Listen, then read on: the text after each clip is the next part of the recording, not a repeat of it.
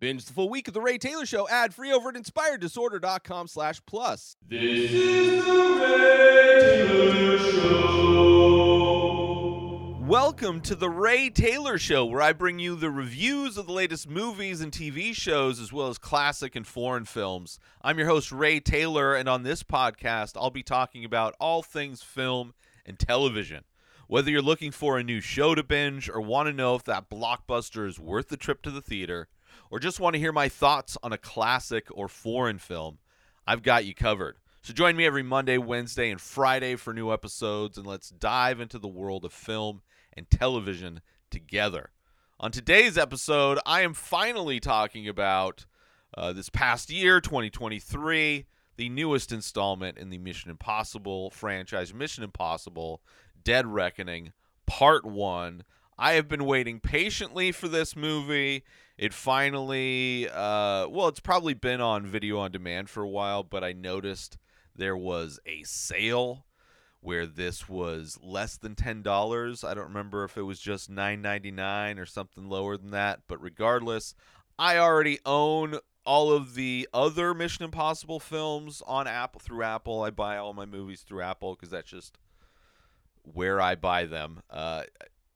Regardless, I own all the other movies in this franchise, which I love, and I've done a previous ranking of which. So I purchased this movie so I could watch it, finally, so I could watch it. And I heard some things, but this movie that I'm talking about, directed by Christopher McQuarrie, also written by him, as well as Eric Jendresen. I'm so horrible with names. I apologize. But the stars of this film, of course, Tom Cruise. You have Haley Atwell, Ving Rhames, Simon Pegg, Rebecca Ferguson, Vanessa Kirby, Isaiah Morales, and Pom Klementieff, who I love in this movie and played Mantis in the Guardians of the Galaxy film. She's great in this movie, though. She's definitely funnier in Guardians, and she is terrifying in this movie. This movie, Ethan Hunt and his IMF Impossible Mission Force team must track down a dangerous weapon before it falls into the hands that are wrong, the wrong hands. You got to get this before it gets there. The MacGuffin. Get the MacGuffin before the bad guys. Overall, I had a fun time with this movie, as I do with every single Mission Impossible movie, even the ones that are quote-unquote bad movies, which I think some people think the second in the franchise was. But I got to say, that second film, I rewatched so many times in my 20s on DVD because it was just so much fun. Definitely the most stylized version of the franchise. And John Woo has a very unique style. I've recently watched a lot of Indian films. There's clearly, I think, the Indian cinema, especially the action genre in India, is like big and over the top, which the second one is very much that, big and over the top, overly romantic. The second Mission Impossible film could easily have been directed by an Indian filmmaker, although it would have ended up being 3 hours long. But it has that energy. So if you're a fan of Mission Impossible 2, go check out like RRR. Check out the movie I'm reviewing on Friday, Leo, that came out this year, 2023, which there's a few. It's not the animated one from Adam Sandler. Regardless, I love all of the movies in this franchise. What is this called? And like I said earlier, I ranked the entire franchise last year, I believe, which was kind of difficult because they blend together. I'd almost like to re-record that because I have a feeling I got confused on which movie was which. Regardless, I ranked them. And when I saw this one was available, saw it was at had a deal on it. It was at a discounted price. I'm like, well, I own all the other ones. Might as well add this to the collection as well. You know, I would have to, as far as how I would rank this compared to the other films, since I have ranked the entire franchise, watched the entire franchise recently, and then rank them. I think I would have to get an accurate position. It would definitely be on the list of 5, this being the 7th film in the franchise. I think there are probably at least 2 movies in the franchise that I would consider less than this one. This one might be on the low end to mid of the Mission Impossible. Probably in the whole franchise, this is probably like right in the middle, I would say. So, to say it kind of in a mean way, this is the most mediocre Mission Impossible film in a franchise that is far better than most other franchises in general, let alone action franchises, which there are some pretty amazing action franchises that we are existing in right now.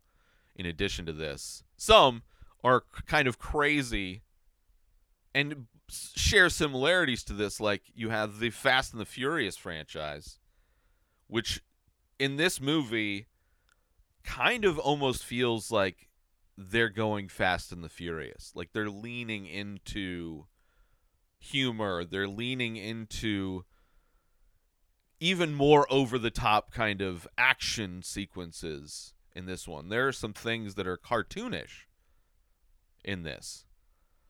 So in some ways, Mission Impossible might be following that trend of, lean into the fact that we're still doing this thing, which is very similar kind of plot devices in order to have really interesting and elaborate set pieces. So I enjoy that. I enjoy all that stuff. What I don't like is that this movie is part of another trend of part ones.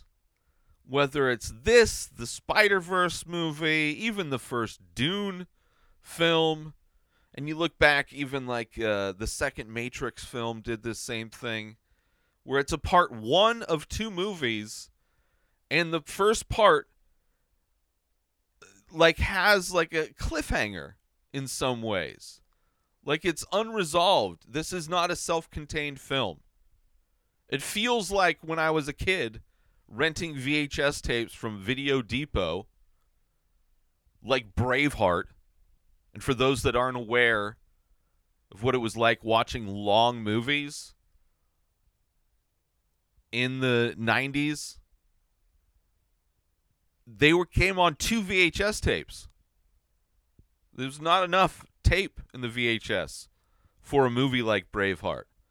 So what would happen now and then when you had to go rent a movie from a store, sometimes you would only get one of those VHS tapes, which literally happened when I watched Braveheart for the first time. Rented it from Video Depot, heard great things about it, right? Fan of Mel Gibson, at the time, the Lethal Weapon series, epic. Right? He directed this, it's being nominated, I gotta watch Braveheart, right? And what happens, halfway through that movie? It just goes to black because I was watching tape 1 of a 2-tape situation, but I only got tape 1. That is technically the person working there should have known Braveheart's a 2-cassette, 2-tape situation. Maybe they were new. Who knows? Maybe they were just high. Either way, I ended up watching the whole movie. But that's what it feels like watching these part 1s. You got all this kind of build-up, all this kind of setup, unresolved. Some movies do a better job. This one definitely felt more like a chapter 1 of a 2-chapter thing, right? The first chapter was doing the thing, getting the thing that they needed to get. And then the second chapter is about what are they going to do with that thing. Which I don't know if that's a spoiler or not. Try not to be spoilery. But but it still is like unresolved, similar to, the Spider-Verse movie, which was like amazing. But that feeling of like Dune, amazing. But that feeling of like, this feels like a part 1. This feels like the first VHS tape of Braveheart. And for anybody that's seen Braveheart, watch the movie and then halfway through, just stop it. And then in the case of Mission Impossible, wait 2 years before you hit play on Braveheart again. Or in the case of the Spider-Verse movie, I mean, that's going to be 2 years. The Dune movie, 2 years. Or replicate my situation watching Braveheart. Watch Braveheart, halfway through, hit stop. And then it probably took a few days before my mom would take me to the video store when we were supposed to return the thing. And I get the second cassette, and then watch the whole thing. What I did, and what I will probably do when this sequel to this movie comes out, and as well as the Spider-Verse movie, as well as Dune, I'm going to rewatch the first VHS tape and then put in. So I'm, in essence, I'm going to be watching all of these movies twice when the part 2 comes out. But it feels like that the worst thing that could happen when you were renting a VHS in the 90s as a kid that didn't have a car of his own. I was like, I got to wait to see how this ends. I got to wait to see the end of Braveheart. I got to wait to see the end of Mission Impossible Dead Reckoning. I got to wait to see the end of Dune. I enjoy a movie that's part of a franchise or a trilogy where each movie feels like a self-contained movie. That is one aspect of the Star Wars franchise, at least, the original 3, not a franchise that is high highs and low lows. But at its core, each film kind of stands on its own. It's not just, none of those movies feel like the end of the movie is just like very unresolved situation. So anyway, not a fan of the 2-part system. The 2-part system and the trend, which I think this movie, because of I think a lot of people who go see movies in the theater are just like, well, I'm just going to wait. For me, I'm not going to go to I would love to see this in a theater, although my home situation is close to a movie theater.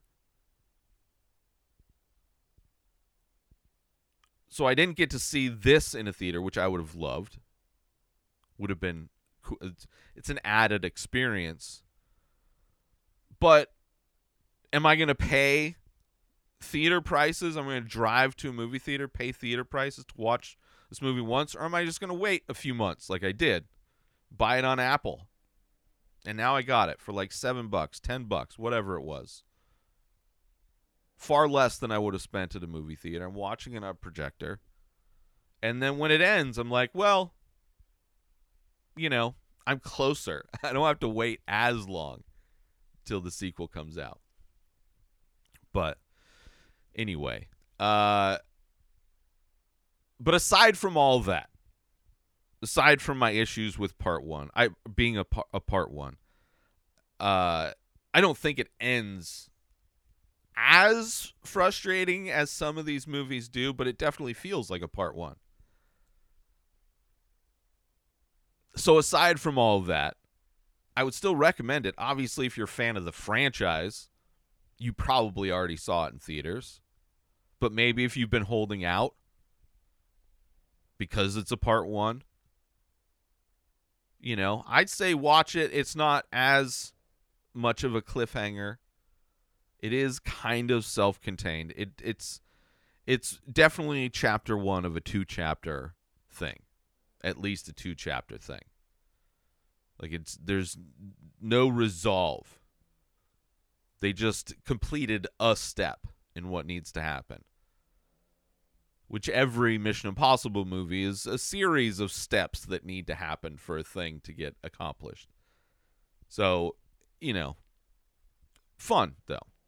I'd also recommend it just to anybody who likes action films, right? Because of course this has got great action set pieces, stunts, as well as, fighting sequences and things.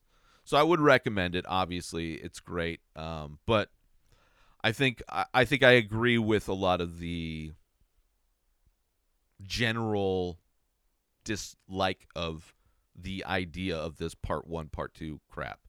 It's like, make a movie. Because sometimes these sequels don't get picked up. I mean, I don't know of an example, but like there was no guarantee there was going to be a second Dune movie. And because Tom Cruise does all of his own stunts, there's no guarantee that they will finish shooting this next movie. There's no guarantee. And then they're planning on changing it anyway, which kind of sucks.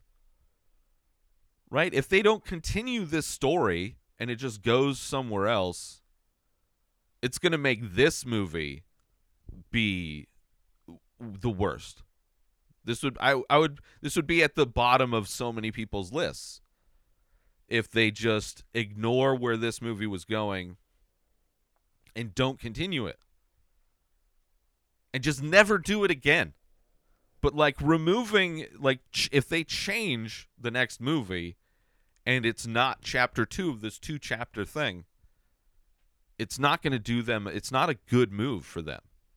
It will make one of their movies in their franchise horrible, because if that's the way it ends, because it's not an ending. Let's take a short break from this episode.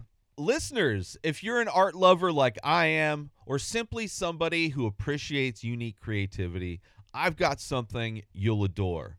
Dive into the world of the many faces, an ongoing series of mesmerizing ink paintings on paper.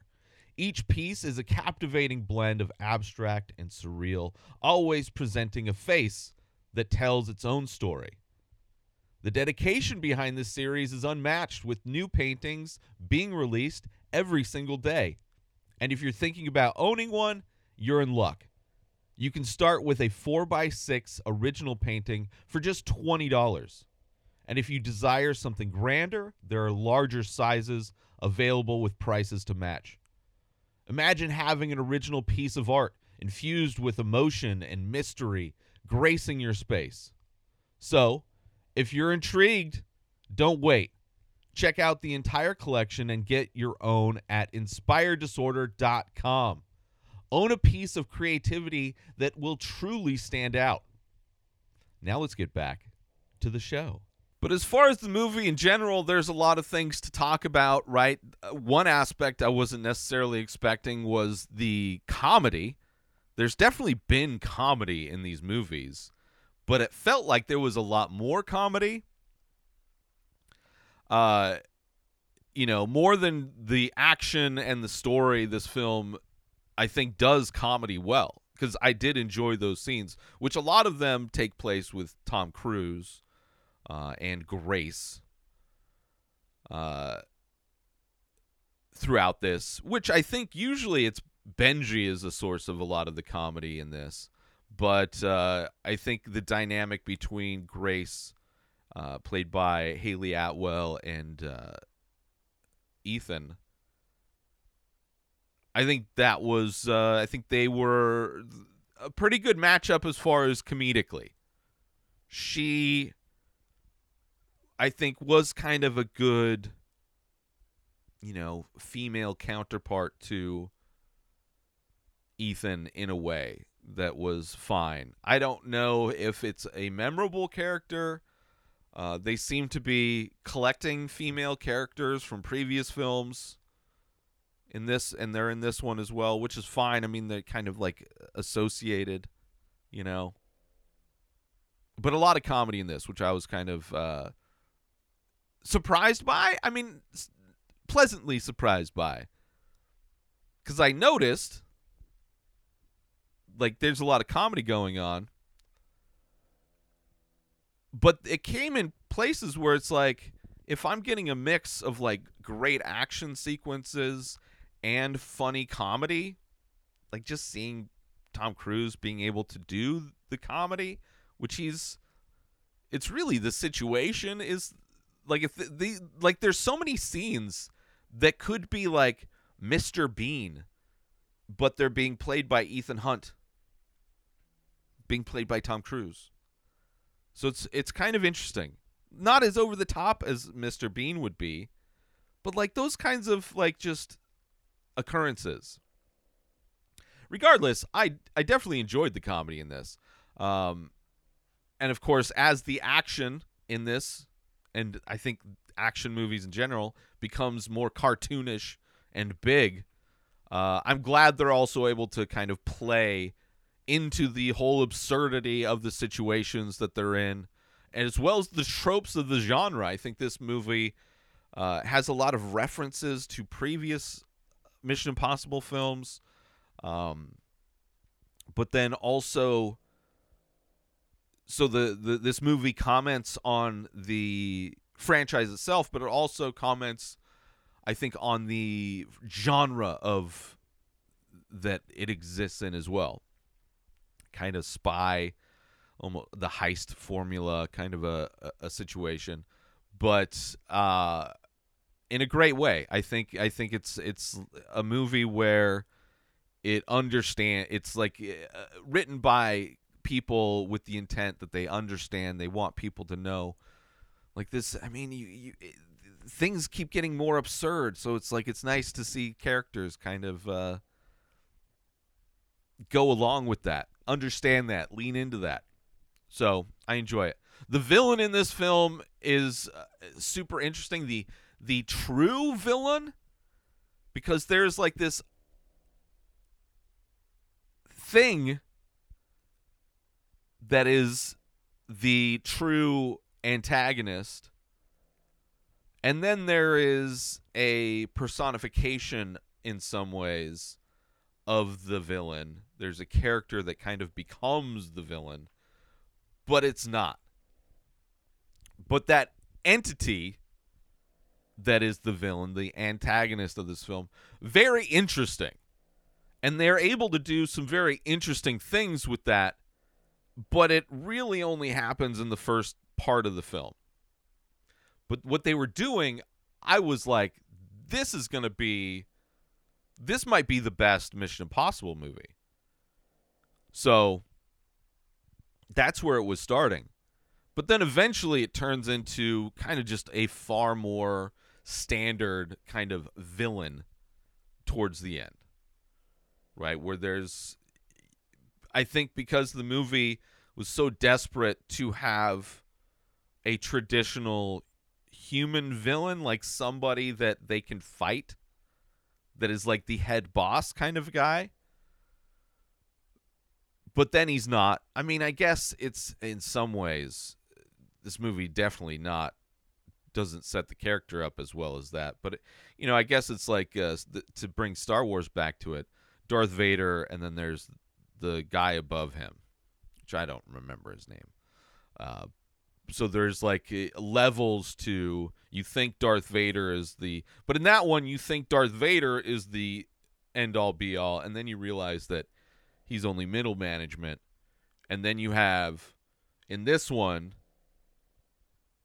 we just know who the manager is in this movie. We know who the head antagonist is.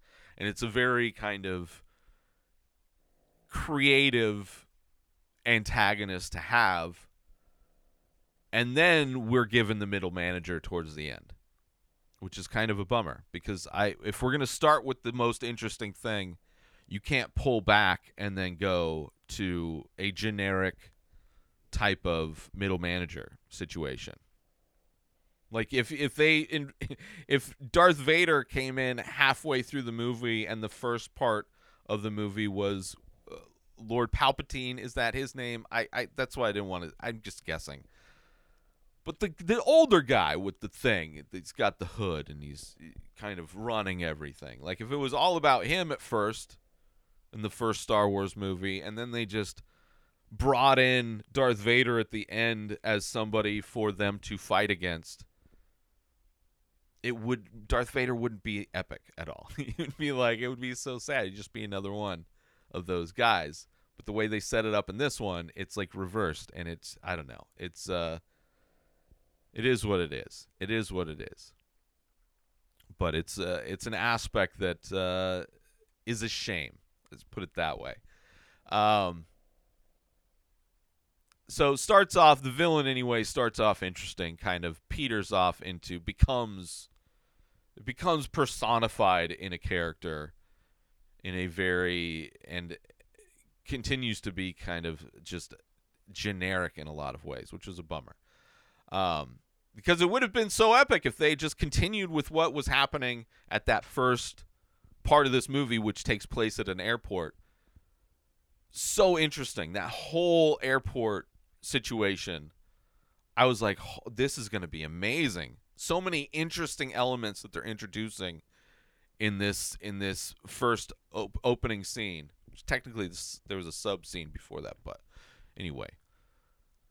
Which I'll get more into all that in spoilers, but I think if they continued what they were doing and what was happening that was new and continued that throughout, it would have added such an interesting dynamic to the movie, which I think it does here and there, but not to the extent. Right? This could have been my favorite in the franchise. And the MacGuffin in this movie, in part 1, is super cheesy. Super cheesy. And was only a setup for part 2. And I don't know. It just, the reasoning to connect these two movies is not satisfying at all. What they go through to get the thing in this one and what it leads to in the next one is very, like, that's not, like, I'm not, it's far from a cliffhanger. It's just like, oh, it's just incomplete. Must keep going. Right? It's almost, if you were to take any of the beats in any of these movies, any big action set piece, and then they're like, yes, we completed that thing. And then you realize that but that's not all. That's usually what you see within these movies, but to end it that way, didn't like it. But there are, of course, some great action set pieces, as well as action set pieces that you've come to expect from this franchise, especially with Tom Cruise trying to push the envelope with his stunts, always trying to do bigger and more interesting things. I think the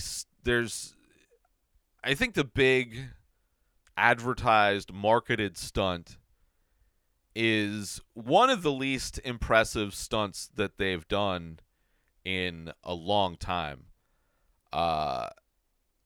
Not to say that there isn't an amazing stunt in this movie, but it's not the one that they used to promote this movie. And in general, it's not, I mean, technically it may have been more dangerous, but as far as a spectacle is concerned, I mean, the first movie with him dropping down, being suspended by those two wires, was more visually dynamic and stressful than, you know, what they used to market this thing that apparently was very dangerous to do, but something we've seen before digitally, and I don't think the real life version of it added anything to it versus something simple like being suspended in a room where you got to catch your sweat drop before it lands on the pressure sensitive floor. I love this franchise though. But yeah, some decent stunts, a lot of fun action, a lot of Tom Cruise running. There are also a bunch of references, like I said, to the first movie, and even probably references to other films, and I just haven't seen them all super recently. You know, I've seen probably 1,000 movies in between the last time I've seen these movies. So there's probably other references, but clear references, including a character from the first film. Some great action scenes. A lot of use of sleight of hand, which is another aspect that was a big thing in the first film with Ethan Hunt doing sleight of hand with the knock list, that little disc that he had. He was like a mini disc. I don't really remember, but before thumb drives existed. So a lot of sleight of hand, which I thought was used to a fun and great effect. Along with, like I said, bringing back a character from the first film. And probably other references that I didn't even get, but there definitely was a lot of references.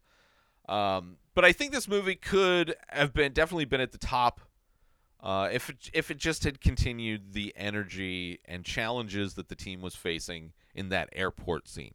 I think if they've continued that throughout more than they did, if maybe they did and I just didn't notice, but I thought that the beginning of this movie was amazing.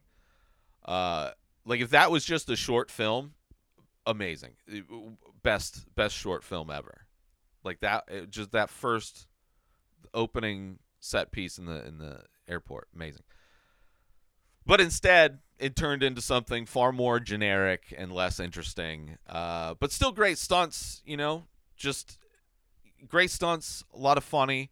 But the most interesting aspects of the movie go away, and we are then introduced into a much more standard type of a villain story. But, you know, like I said, kind of felt like more like a Fast and the Furious movie. But you know, I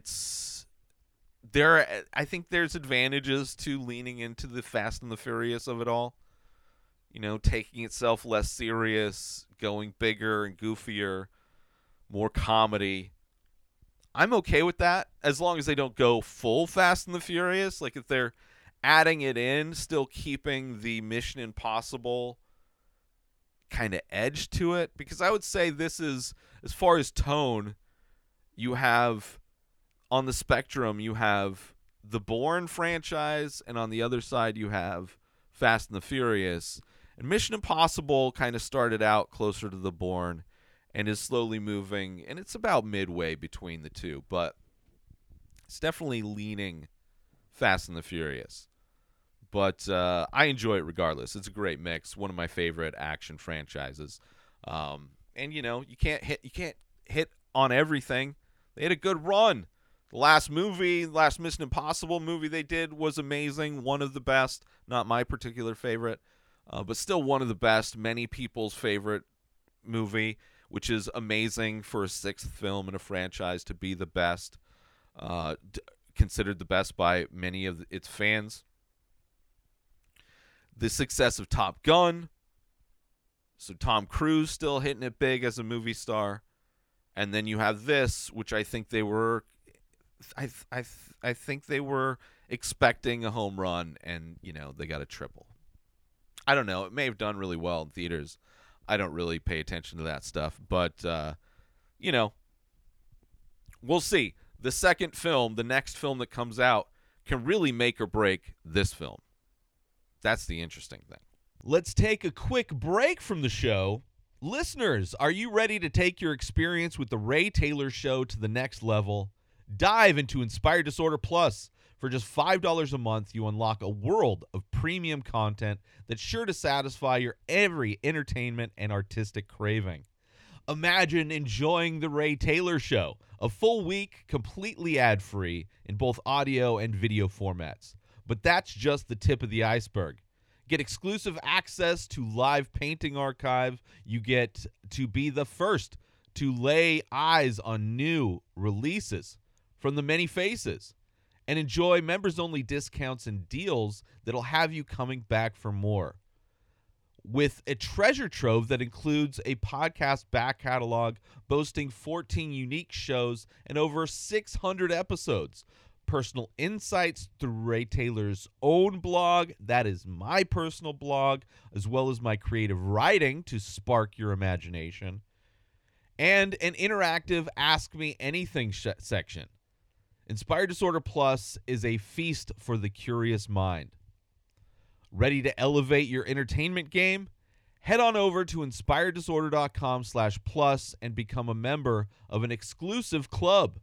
Dive in, indulge, and inspire your senses. Now let's get back to the show. But I do want to talk about spoilers, so here is a spoiler warning for anybody that hasn't seen this movie yet. But spoilers from here on out. If you don't want spoiled, go watch the movie. Come on back. But you've been warned. So this movie really starts off with this submarine, and we're introduced to what Dead Reckoning is. Dead Reckoning being the, I guess, code name for this new cloaking technology that uses AI to help cloak. And it's the submarine that's like, we were able to go to all of these hotspots and nobody ever detected us.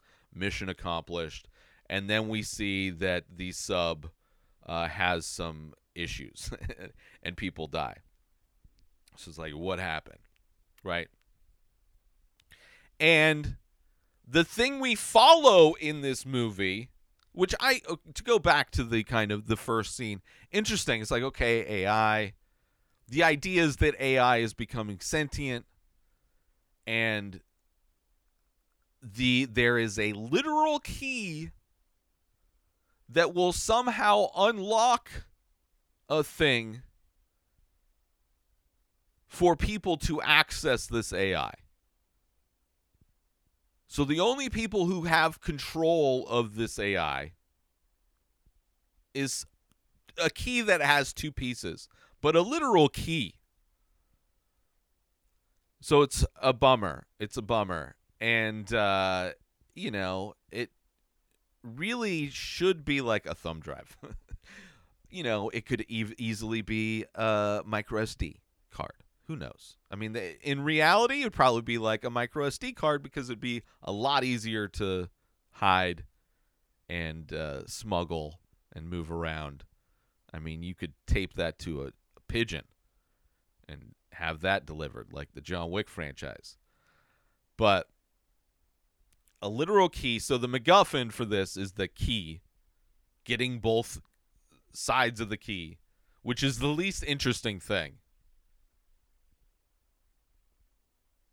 And then, of course, part two is finding, which they know is in the sub, finding the thing that they need to physically unlock with a physical key that will somehow magically give them access to an AI that's gone sentient.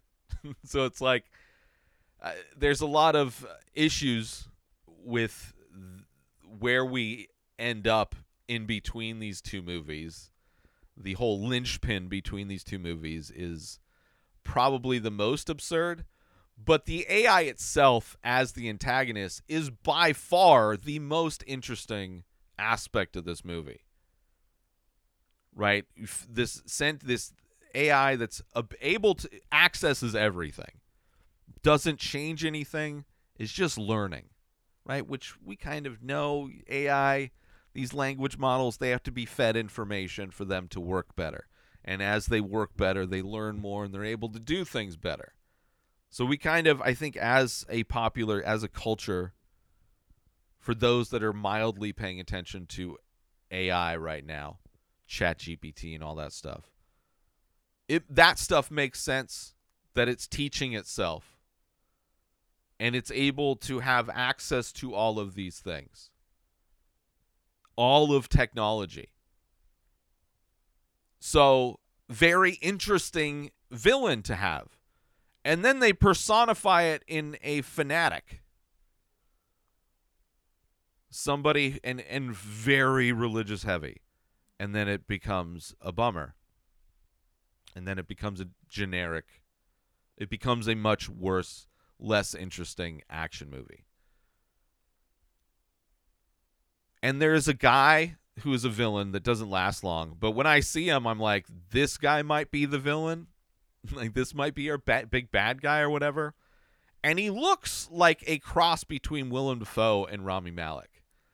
Like, if Willem Dafoe and Rami Malek made a kid, and then that kid looked like he was 50 years old, that's what this actor would be. I wonder if I could find it really quick. No, it's not right there. But he ends up not being a big of issue, but an interesting look to the actor stood out. But the aspects I like in the airport, where the Mission Impossible crew is hacking the facial recognition, using deep fake. Like, before we understand the AI is also at play, we have the Mission Impossible crew, and then you have somebody else after them to try and stop them. And another, like, group of people. I'm not sure if it's like the government or what, but they're after him to stop him. So as the government is using facial recognition in the airport to try and spot Ethan Hunt, which, of course, the mask thing is another running gag in this movie. But trying to spot him, MI6 or Mission Impossible crew is hacking the facial recognition to deep fake people. So it's an interesting use of different technologies in order to make this whole situation happen. Which, because of the whole mask thing, one of the ways in which this movie is referencing itself, referencing the franchise, and kind of playing into how ridiculous it is with the masks, which this movie starts with a lot of mask work. This franchise is known for the mask thing, which is a fun thing and has been used at times to good effect. But now, because it's so known in this universe, you have these government officials, like when he's trying to check one of the guys in the airport, if he's wearing a mask, and like grabbing at his jaw, sticking his hand in his mouth, trying to see if he can pull it away. A hilarious gag that runs throughout this movie. The guy checking people for face masks. Love that. Hilarious. Right? Great. And then because like now the government doesn't know, like they can't trust what they see on their displays because they've gotten a bunch of false positives, other people who are being deep faked as Ethan Hunt. But then you also have, on the other side, you have the Mission Impossible crew getting hacked by the AI. And you have one of the most interesting situations because of that, with people being hacked and being misinformed. Nobody can trust anything they see, including Ethan Hunt, who's wearing these augmented reality glasses. And the AI hacked those glasses to where he like hallucinates. And he has to take the glasses off to make sure he's seeing what he's seeing. And you also see that the AI was basically instead of doing a deep fake, they were making the person they were trying to cover up invisible, which is this fanatic guy. But the airport scene, I'm like, oh, if this is the movie where because of the AI, they can never trust their equipment, that's going to make this movie so interesting. But then that's like the last of it. Right? Not being able to trust anything, it would have been super interesting. And part of the airport scene and part of what the AI was doing is seeing how it was splitting people up, knowing how people in the team would react, but also trying to study the team with the bomb that was in the luggage that Benji goes to get. And to disarm this bomb, he has to answer these questions, which are basically like these riddles, but the whole intention is for the AI to learn from Benji, right? Because he wants to know the type of person he is and all of that. And as he answers the questions, the passcode gets revealed to him to turn it off, and it ends up being a fake bomb because it was all a test. Like, so much of what happens in that airport thing is the AI learning about this team, hacking the Mission Impossible crew. So you're having the airport scene in this is like one of the best hacking wars that have been in any movie. Even the movie Hackers doesn't have as much. I think there's actually some fun kind of old school hacking that goes on, but the level of hacking and manipulation that's going on in this airport scene and writing an interesting AI character learning, I enjoyed it. I thought it's like, this is going to be amazing. And again, references to the first Mission Impossible, him doing sleight of hand with the key, like he did with the disc in the first movie. But we also see Grace doing sleight of hand a ton in this movie. So she's just as talented as that, picking pockets, all of those things. You also have Kittredge coming back from the first movie, which I thought was pretty great. And then the villain, which it seemed like the villain was going to be the AI. Like, learning everything, screwing with them. Almost making this movie more like a psychological thriller, right? Because of all of the manipulation that the AI is doing, they can't trust anything. They can't trust the reality that they are seeing in many situations. Like a scene where Ethan's trying to catch somebody or trying to run away. I forget which one of the two.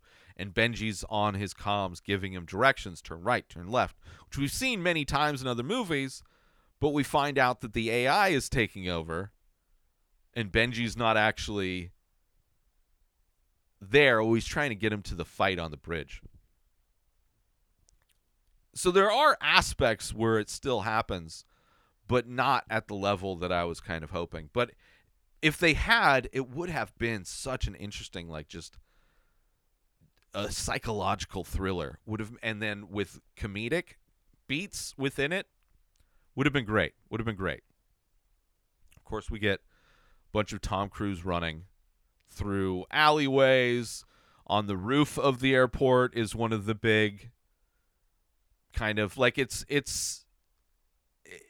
is funny how one of the ingredients in these movies is showing Tom Cruise running from a really like a helicopter shot, or which I'm sure is more drone shots now. But like in every movie, there has to be this super wide angle showing architecture and seeing Tom Cruise running, booking it across a beautiful piece of architecture in every movie. which of course has been referenced and commented on and made jokes of. But it's like, I think, it's at some point it's like, how are they going to do it different? And to make fun of it, which I don't think they make fun of him running, that's just unashamed of the running scene, which there are multiple. And I enjoy seeing. That's how you know you're watching a Mission Impossible movie. It's not a Mission Impossible movie unless Tom Cruise is running. Like, just showing like he's running. And then there's a moment where they have to go low tech to avoid being manipulated by the AI, where they like go into like this room that used to be a control center back when things were quote unquote analog. I think they were still computer, but they just weren't hooked up to any kind of network of any sort, right? So no way for the AI to connect to it. But it's a scene where they show this room and we never go back there again. As far as I can think of, we never go back to that room. It's shown. Maybe we'll see it in the second part. It becomes like a featured aspect of the second part, but feels so out of place in this one because they never go back to that. And that was another thing. I was like, ooh, this is going to be interesting. So it's going to be kind of like a battle between new tech and low tech, and what the AI is able to get access to. So I don't know. There's also a use of these like gas bombs, which I don't remember from previous films, but they're cool, make people pass out. And they have these little micro ventilators, which I thought were really cool. It's like little micro ventilator masks they put on so they don't pass out from the gas. Cool design. I'm sure, would have loved to have one of those through the pandemic. I think that'd be one of the cooler respirators you could wear. Then you have the scene where she's escaping. Like, there's a lot of, like, the character Grace, she's, like, bouncing back and forth between who her allegiances are to. Clearly, she's like, my allegiances are to myself. But, so because of that, she's constantly, either running towards or away from Ethan. But there is a scene where she's escaping, right, trying to get away. And she steals a cop car. And then Ethan steals a cop motorcycle, which has a great chase, one of many, this like entire set piece of her trying to run away, him catching up to her, and then them trying to survive together is amazing. Great car chases, a lot of comedy in this as well. But how it starts is there's this scene where she gets hit. She gets like blindsided by another car as she's trying to drive away. And her ears are ringing. The scene takes place inside of the car. Just after that, airbag is popped out. And then you see this action scene take place outside of the car while you're sitting inside of the car. You see, like, from your right side, you see a motorcycle come flying in to, like, knock some people out. So it's like you see, in your mind's eye, you see, oh, Ethan Hawke just did the whole wheelie thing that you do with the motorcycle in action movies, and then the wheelied motorcycle flies into a bunch of people. Like, we didn't actually see Ethan Hunt do that, but in our minds we saw it because we saw the bike come, and you know where that bike came from. Then you see, like, guys on your left getting knocked out, of course, by Ethan Hunt, all in slow-mo, and then him busting the window in with one of the bad guys' heads and then pulling her out. Kind of this super interesting way to shoot an action scene where it's from one perspective, like a POV shot. I think it was also wide angle, kind of a fisheye shot to change it visually once you're in her perspective in some ways.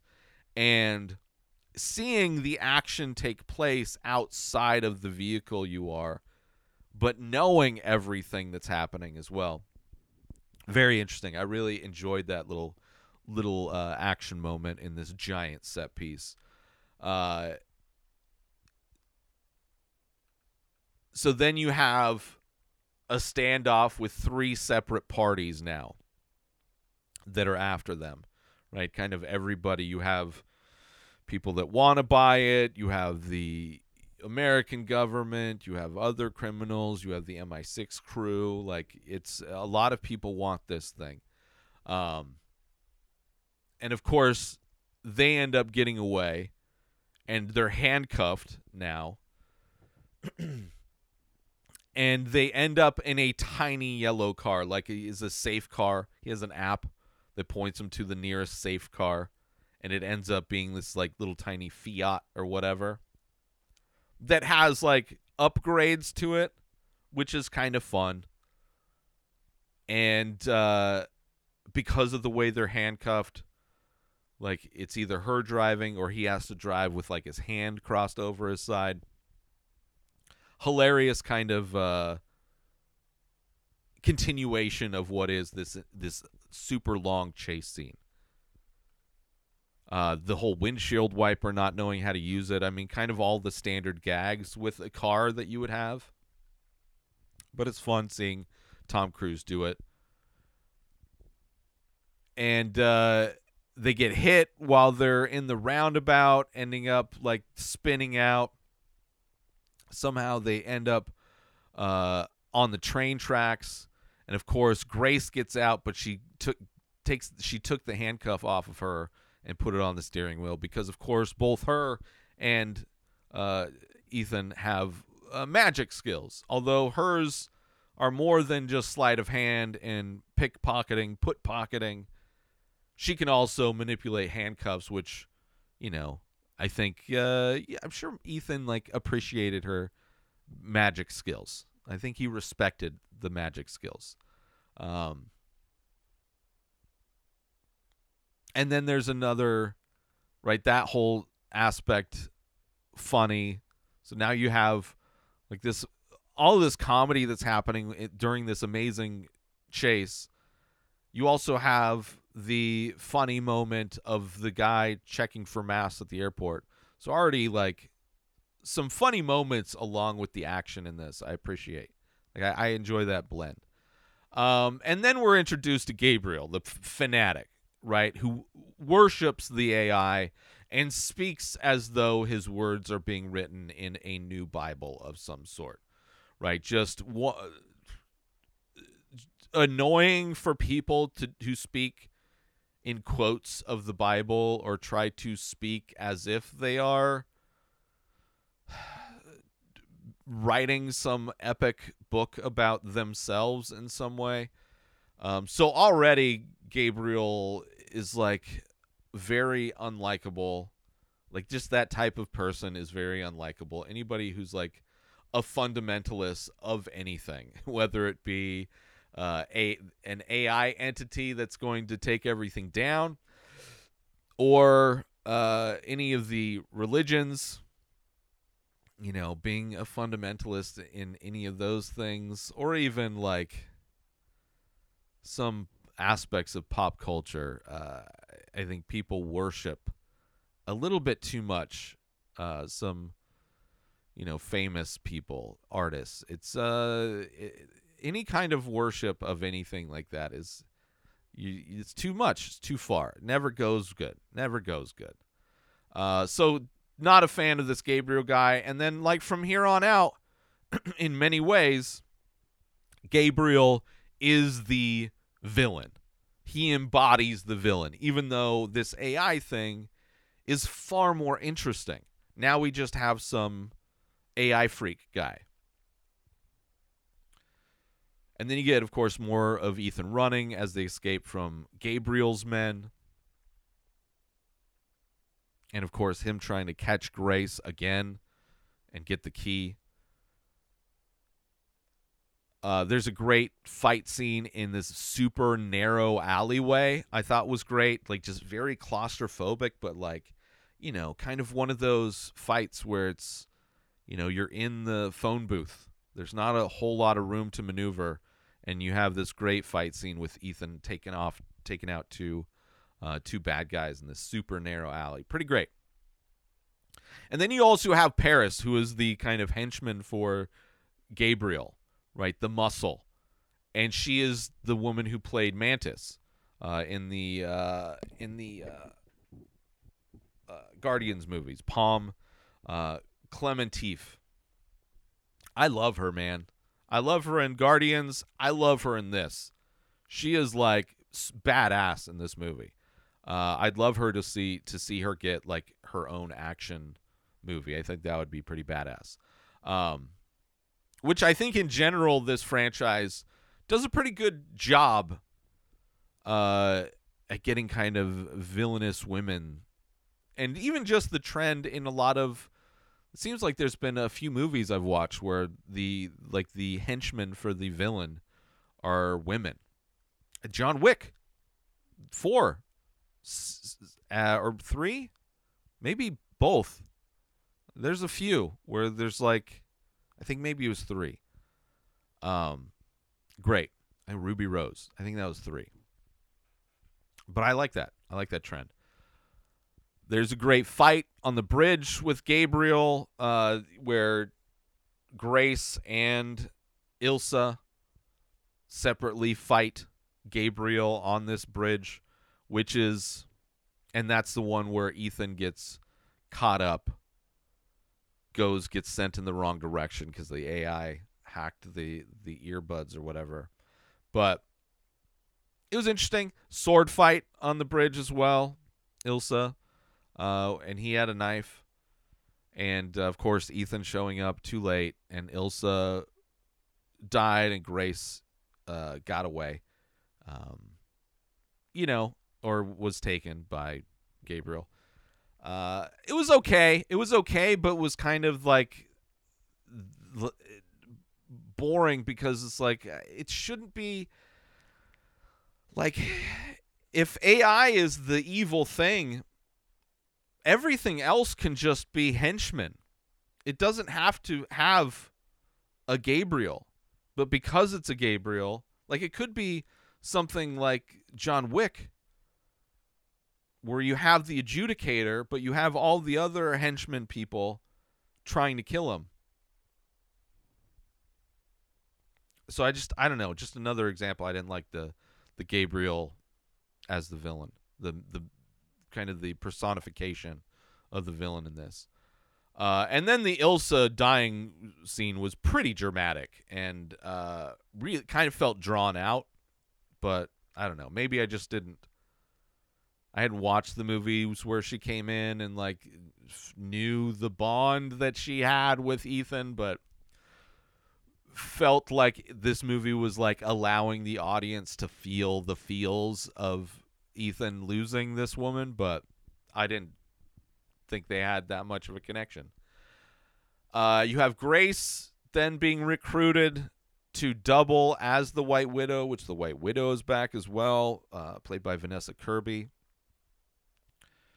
And then there's a bunch of exposition on the train, kind of explaining the AI and how it was used by the Russian sub, like kind of explaining the early part of the movie, the very first part of the movie.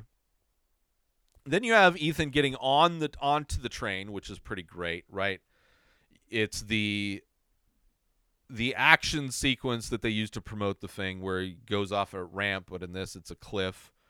And then he opens the chute and he's trying to land on the train. Wasn't as impressive as I had hoped. There's far more impressive action in this. But then also, it's, wow, this is a long episode. But also, the way he crash lands into that train, he'd be dead. Like, that was so cartoonish. That is so much like Wile E. Coyote chasing down the Roadrunner. But I'm okay with that if the movie wants to. I mean, it's definitely heightened, but this is like this is another step they're taking. And Gabriel just gets off the train and this perfectly timed fall. He just falls back like a trust fall off of the train as it goes over a bridge. And a tugboat is below it for him to land on. And it's like, for all three of those things to happen and for him, within the chaos that was going on in the train, for him to be at a specific door at a specific time. He had to be at that very specific door of the train at that very specific time. The train had to have maintained a very specific speed,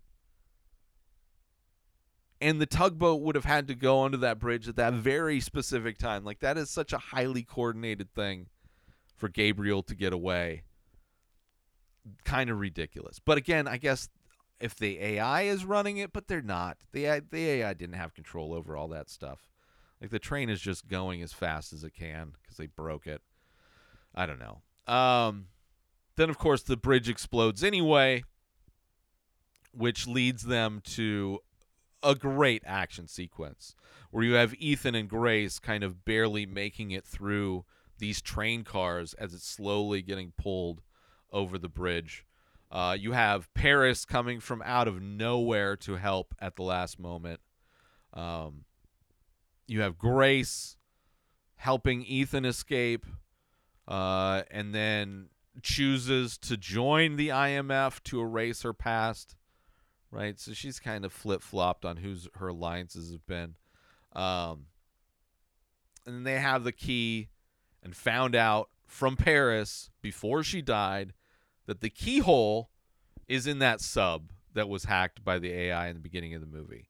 Right, and this is where it's like, okay, the two-parter, right, the Spider-Verse, the VHS tape, only the first VHS tape from the two VHS tape set, we have the ending. We have just like, we finally got these keys together. We're going to learn from this person who is going to be around just long enough to tell us after she helped us out of nowhere. Well, before she was trying to kill us, but now she's going to tell us the exact information we need for this ridiculous key and where to go use it. But we'll show you that in the next movie. So all this movie was trying to get the key. Step 1. And then putting the key in the keyhole is step 2. Which the whole issue of you needing a key to unlock the AI to access, it's stupid. It's just so stupid. Which is a bummer that is the linchpin that holds these two parts together. But I like the idea of the AI being the villain, right? And it's fanatic, I guess, to help the AI exceed. I just don't like the fact that the fanatic turned into the big bad. I loved when it was affecting the augmented reality and all of their equipment, right? They introduced this analog, quote-unquote, control center, but then I never see them use it. Maybe it'll be in the part 2. There's definitely some great action set pieces, especially the train sequence was amazing. You have the motorcycle parachute was whatever. Not as, I mean, it's the behind-the-scenes stuff is more impressive than what was in the movie. But everything else I thought was a lot of fun. You know, you have the him landing inside the train was kind of a fun end to that crazy sequence that wasn't very impressive. But then climbing through the cars, I think, was, you know, that whole, everything is just keeps going, this chase that they are on. Which I appreciated the momentum this movie had for sure. The car chase in the tiny car was great. Some great fight scenes overall, like the narrow hallway. The fight on the bridge with Gabriel wasn't horrible. You know, it was kind of fun. The action that took place outside of the car while Grace was inside, I thought was a great moment. There was definitely some great tension, specifically the airport scene I thought was a highlight, probably the best part of the film, where you have equipment malfunctioning while also them hacking the feed to deepfake the other people. It would have been nice to carry on that kind of question of, like, can we trust our equipment? Are we talking to the people we think we're talking to? Are we seeing the things we are supposed to be seeing? Like, I would have loved the ambiguity of everything to go skyrocket and just for nothing to be trusted, and how they figure out how to solve this thing when you can't trust so much. Would have been great. The whole MacGuffin thing with the key, stupid, although it provided a lot of fun kind of sleight of hand stuff with them. That was cool. But I don't know. The idea of the key is pretty sad. The Gabriel character, not fun as far as like the making him overly religious as well. Kind of felt cringy, right? Making prophecies. Like, one of the least favorite parts of this movie is the Gabriel character. But I do love the comedy in this movie. I really liked it, right? Involving Ethan rather than just the team or the rest of the team. Also, the gag of checking people's faces to see if they're wearing masks was a lot of fun. Not my least favorite of the franchise, but not even close to my favorite of the franchise either. This is a mid Mission Impossible for sure. But I want to thank everybody for tuning into this absurdly long episode of The Ray Taylor Show. I hope you enjoyed my thoughts on Mission Impossible Dead Reckoning Part 1. Don't forget to tune in every Monday, Wednesday, and Friday for more movie and TV show reviews. And join the conversation by leaving a comment or rating on your favorite podcast platform or over on youtube.com/InspiredDisorder. Until next time, enjoy the show. Subscribe to The Ray Taylor Show on YouTube and everywhere podcasts are found. Binge the full week ad-free over at InspiredDisorder.com/plus. Purchase Ray Taylor Show merch over at InspiredDisorder.com. Have a wonderful day, everybody. Peace out! Today is the day where you wake up and you realize that everything that you've been dreaming about, everything that you've been wanting, every goal and wish and hope that you've ever had can become real. Dreams can come true. What you manifest in your mind, you can bring to reality.